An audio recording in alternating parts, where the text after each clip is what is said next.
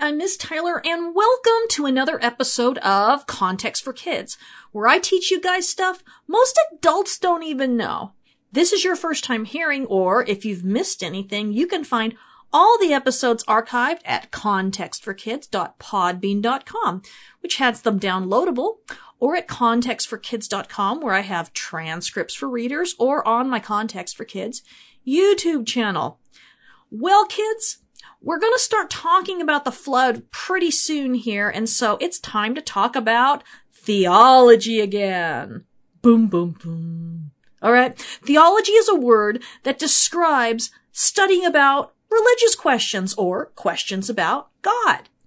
If you remember our lesson on theological history, you know that writing about history, which of course is the things that have happened in the past, writing about that in modern times is very different from how it used to be, and what we think should be in a history is very different from what Moses and Abraham would have understood a proper history to be about. Ancient people's stories about things that happened were full of the tales of their gods and goddesses working behind the scenes and sometimes in the scenes, and the people who wrote about the Bible were no different, with one exception, because they only saw one God as being responsible for everything, from the creation of the universe to everything that happened to their people. This week, we're going to talk about a different kind of theology, which I think is way more interesting. This theology is called creational intent. And when we talk about creational intent, we ask ourselves, by looking at the Bible, what is our world actually like versus how God intended it to be? How are people treating one another compared to how we are supposed to treat one another? How does God feel about human kings and racism and lying and rebellion and things like that? How we answer those questions will have a big effect on how we're going to be reading the stories that are coming up with Noah and Abraham and Moses and everyone else that gets mentioned in the Bible. In fact, it will be very important to learn to see the Bible this way before we read about the sons of God and the Nephilim next week. God intended the world to be a certain way. He intended for people to be a certain way. He intended a lot of things that we have really messed up. But I'm going to give you a sneak peek at the end of all this. The most important sermon in the entire Bible is all about creational intent. Telling people how God originally wanted us to be is one of the most important things that Jesus ever did for us. Jesus is the one who knew that best, and so listening to him is the most important thing we can do to find out. Everyone else, including me, just has a whole lot of opinions. So, where do we start if we want to find out what God intended at the very beginning? Well, we start at the beginning. In the beginning, God created humans, or you might call it mankind. In Hebrew, that word is Adam, not the word Adam. That comes later. But the word Adam, which means all human beings. Now, how did he create them? We have no idea, because we aren't smart enough, which is fine. If we were smart enough, then we might try it too, and things would get really bad really quick. But another way of answering the how did he create them question is to respond, in his image. But what does that even mean? Well, as we've talked about, it doesn't mean that God is a human being, more evolved than we are and created by some other God entirely. The Bible tells us that God is spirit, which means he isn't a man or a woman or even male or female. So it can't mean that we look like him physically. Instead, being in his image has to be about doing things the way he does things, the way he wants things done and would do them if he was a human and being here on earth. Okay? We have the ability to do that. We can think about things in ways that the animals just can't.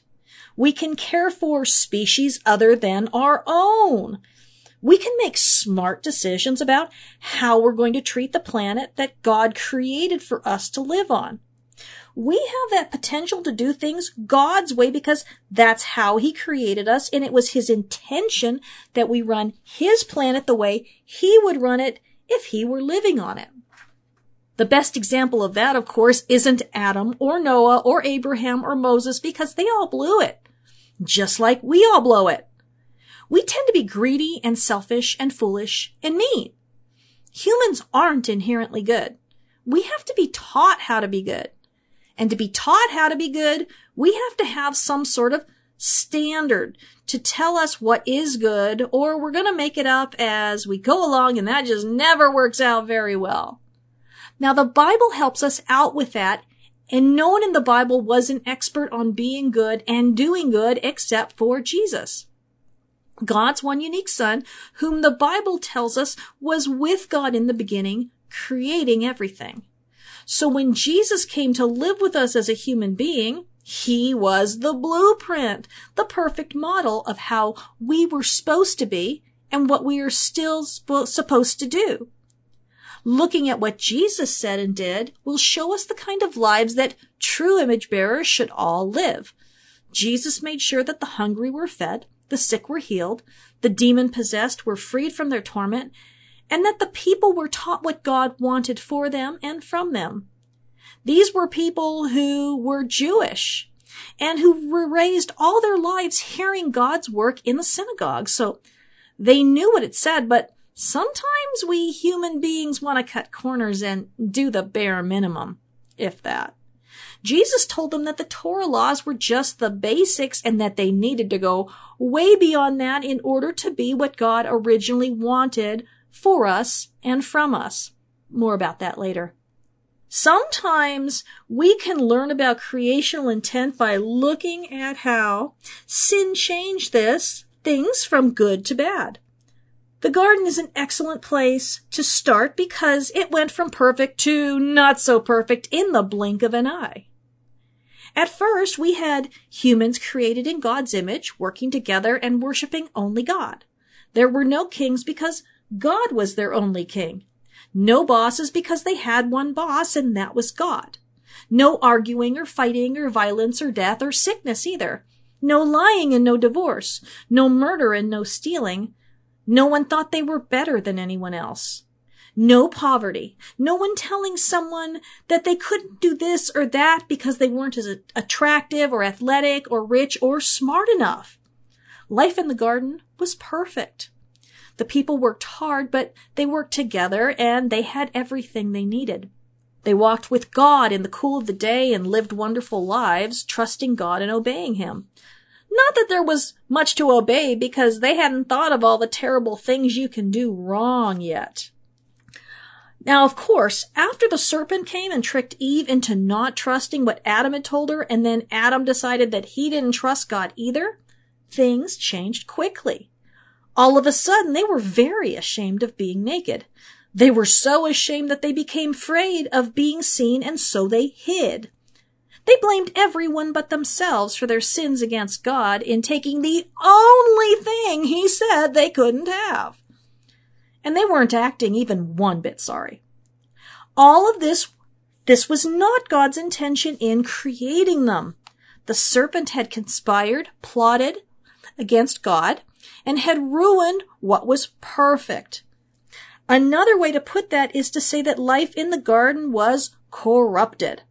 When you see the word corrupt in Genesis, it's going to mean things were ruined and that they were no longer good like God had created them to be. Remember that after God created things, He would call them good. That means that they were doing exactly what He wanted them to do. Or maybe we could say that everything was working properly like a well-oiled machine that was doing exactly what it was invented to do. Life in the garden was ruined, but God could still save His garden, so He kicked out the people. God was restoring His creation intentions for His garden as best as He could. He was doing a reset, like when you take a computer and you purge all the programming when you get a virus. God took out the virus, humans, and kept the garden for himself since the garden was good. And he will do that same sort of thing over and over again in the Bible, which is why we're talking about this now, and I'm taking so much time to explain it. But being removed from the garden was just one part of what happened to Adam and Eve. They were told how their lives would be different now from God's original purposes, which is another way of saying creational intentions. First, Eve was told that her relationships with her children and her husband would be strained. Although some translations of the Bible make it look like giving birth would be more painful, that's not what the words mean in Hebrew. But the sense of them is that having children, being a mother, was going to be very painful for her. And well, we know what happened with her son, so that certainly turned out to be true. Also, she was told that her marriage would be a lot different than it had been, and it wouldn't be to her liking at all. As the first thing Adam does is label her in the exact same way he had previously done with the animals, we can already see the problems. Then Adam was told how different his life was going to be from what God had wanted for him. Life was going to be a very difficult struggle for food, all his life, which is probably why he treated Eve differently afterward. But these things weren't God's original will for them. He wanted them to live peacefully and lovingly together in the garden and to have children whose lives weren't ruined by sin. He wanted them to work hard, but not to have to scrape by for the rest of their lives in order to survive. So when we look at the consequences for sin, we can say, this wasn't God's will in the beginning. Or, that wasn't God's purpose for humans, or, that wasn't God's creational intention. Those are all three ways of saying the same thing, of going back to the beginning to look at when everything was good and to try to understand what God originally wanted. The Bible tells us the story about God trying to get that back, and at the very end of the Bible in Revelation, that's exactly what we see happening again. God never gives up on his will, his purposes, and his intentions. God isn't a quitter, which is why he never gives up on us. Of course, to get his garden back to being good, God had to remove the humans who were ruining it, because they totally weren't in the mood to apologize. But he didn't just abandon them. He gave them clothes to cover up their bodies so they would be protected. And they still had God's good creation outside the garden to work with and grow food in, so it wasn't like they had to start from scratch by creating their own planet. As if that was ever going to happen. We humans don't even know how to make dirt from scratch. Of course, their family life went terribly wrong when Cain got angry and killed his brother Abel. And we still don't know exactly what went wrong, why Cain's offering wasn't what God wanted, but we do know that Cain ruined his family. Cain corrupted his family by killing his brother, and so no one could trust him anymore, and there would be terrible anger and sadness. So, just like God made the garden better by booting out Adam and Eve and all their mess, God sent Cain away from his family. Adam and Eve would never know a family life again that wasn't ruined by Cain murdering Abel. And by ruined, I don't mean that they could never be happy again, but they could never go back to life the way it was before that terrible murder. They could never be the same people again or the same family again. The life they once had was ruined, and they had to begin again with a new kind of life that had more sadness in it than probably any of us can possibly imagine. I sure hope they were happy again, but it would never be the same kind of happiness. And of course, God didn't abandon Cain any more than he had abandoned Cain's parents. God put a protective mark on Cain somehow so that no one would ever kill him in revenge or because he was a stranger, and God blessed Cain's kids and grandkids even though Cain himself was cursed from the ground, meaning that the ground refused to grow food for him anymore. When we talk about Genesis chapter 6, we're going to see God say over and over again that the earth and everything in it is ruined, corrupted, and no longer doing anything that God wanted it to be doing. Humans, and maybe even angels, had broken the whole system. God's going to talk about how sad he is and that they've messed everything up, and what he has to do is very drastic, but we'll get to that in a few more weeks. God tried many things to fix the problem of the earth being ruined by humans and their sins, and he will even give a select group of people some laws in Exodus, Leviticus, Numbers, and Deuteronomy. But even that doesn't fix the problem because humans like to find loopholes. What's a loophole? A loophole is when somebody tells us not to do something that we think we should be able to do, and we pick apart what they said to find a way to do exactly what we know we aren't supposed to do. And people do that with God's laws in the Bible too. For example, there was a law telling men they couldn't divorce their wives unless she did something very disgraceful and sinful. But the law wasn't specific, and so husbands who didn't want to be married to their wives anymore decided it was very disgraceful and sinful if a woman burned dinner or if she was getting older and wasn't pretty anymore. That's not just a loophole, that's a cave big enough to drive a freight train right through with a great humpback whale tied to the roof wearing a 10-gallon hat. And even if that seems silly enough, they thought that it would be okay with God just because Moses wasn't more specific. I'm betting your mom or dad or grandparents or teachers or whoever can tell you about the times where you've done that exact same thing with their rules. I could sure tell you stories about my twins. By the time Jesus was born, there were a lot of loopholes. There were even laws saying it was wrong for a person to sell more than 20% of their possessions to give money to the poor. One of the most important speeches ever given is called the Sermon on the Mount, and the best copy of it is found in Matthew chapters 5 through 7. Unlike Moses, who gave the children of Israel laws that limited the sins they could commit, and so they found those nasty loopholes, Jesus kept talking about God's original purposes, his will, his creational intent. The laws in the Torah said things like, if someone hurts you, then you can only do to them what they did to you and no more. But Jesus says, if somebody hits you, don't hit them back. Why did Jesus say that? Because it's never been God's will for human beings to hurt one another at all. Jesus was calling people to remember why God created them, and he didn't create them for violence. This was a way of reminding people that we were created in God's image and called to be like we were in the very beginning before things went wrong. If we are focused on revenge, we won't be thinking about God's purpose, right? We'll just be thinking about what we get away with. The 10 Commandments tell us not to murder anyone, which is a good commandment, don't get me wrong, but Jesus goes further. Jesus reminds us that we were never created to even insult one another or to be angry with one another. After all, the first murder happened because Cain was angry and one thing led to another and his brother ended up dead. The 10 Commandments also tell people not to get involved with anyone who isn't their own husband or wife. But Jesus told people not even to look at anyone else or think about it. People don't deserve to be looked at and thought about in disrespectful ways.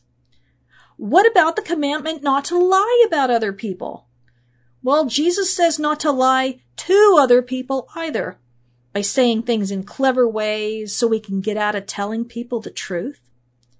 Some religious leaders had created some really crazy rules about how they could make oaths and swear vows that weren't really true, and not get in trouble for lying, as long as they said them in certain ways, which I guess is great if you know the rules so that you can tell when people are lying to you, but not really cool if you think that someone is being genuine and honest. Jesus said that we should always just mean what we say.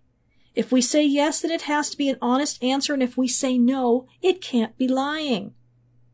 God didn't create us to play those kind of games that make it impossible for us to trust anyone. The Torah said that men could divorce their wives if their wives did something terrible, but Jesus reminded them that in the beginning there was no divorce, and God never intended people to betray each other or abandon one another. They wanted to know what they could get away with, and Jesus had to tell them what God wanted in the first place, which was for a man and a woman to love and be loyal to one another forever. The Torah tells people to love their neighbors as themselves, which is a great commandment, but people looking for loopholes came up with two big ones. First, they came up with some creative ways to decide who was and was not their neighbor. Not the Samaritans for sure, and definitely not the Gentiles. Not even all the Jews either. Had to be Jews that they found acceptable. But Jesus made it clear that we were created to be everyone's neighbor. No exceptions. The second loophole they came up with was to say that, well, okay, I have to love my neighbor, but that means I can hate my enemy. But Jesus says that we have to love and bless and pray for our enemies because when God created us, He didn't create us wanting us to hate people, to curse them, and to be cruel to them. I already told you that people had made laws that it was good to help the poor, like the Torah commands us to do, but in their version, you can only help them so much, and any more than that is wrong. Jesus once told a rich man to sell absolutely everything he had in the world in order to remind us that we can never give too much to people who are suffering. God didn't create us so that we could be comfortable and rich. He created us to love one another and to make sure everyone has what they need. Jesus said so many more things, and I'm sure He even said a lot that no one ever wrote down. Jesus was showing us that we are asking the wrong questions. It isn't, what can I get away with doing? It's, what did God create me to do?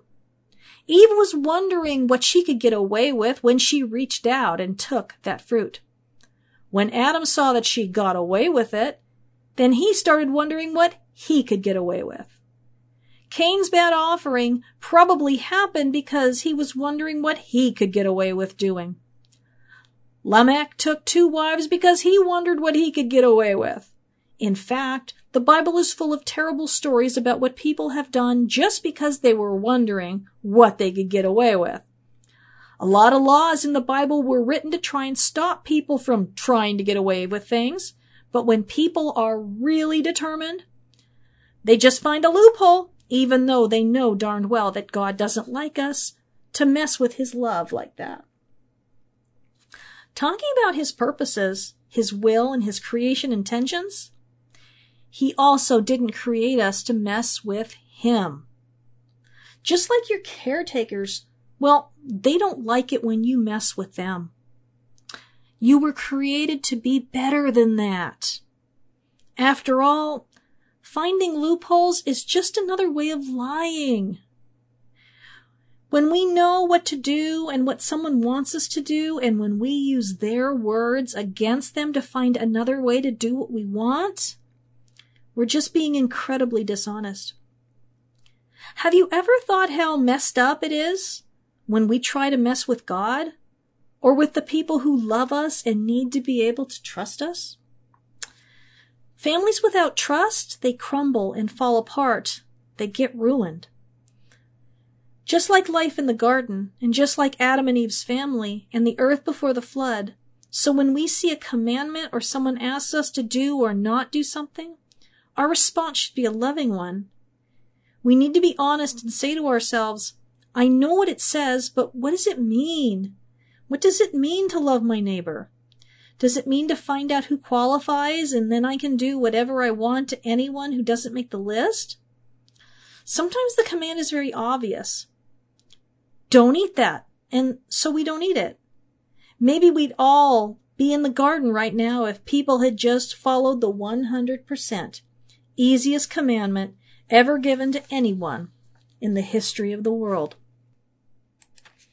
And the truth is that sometimes things go wrong and bad things happen, and sometimes we're only left with a bunch of bad choices left. We can't always control that, but we can always choose to try and live the right way. We can do our best. All of our lives are messed up by sin.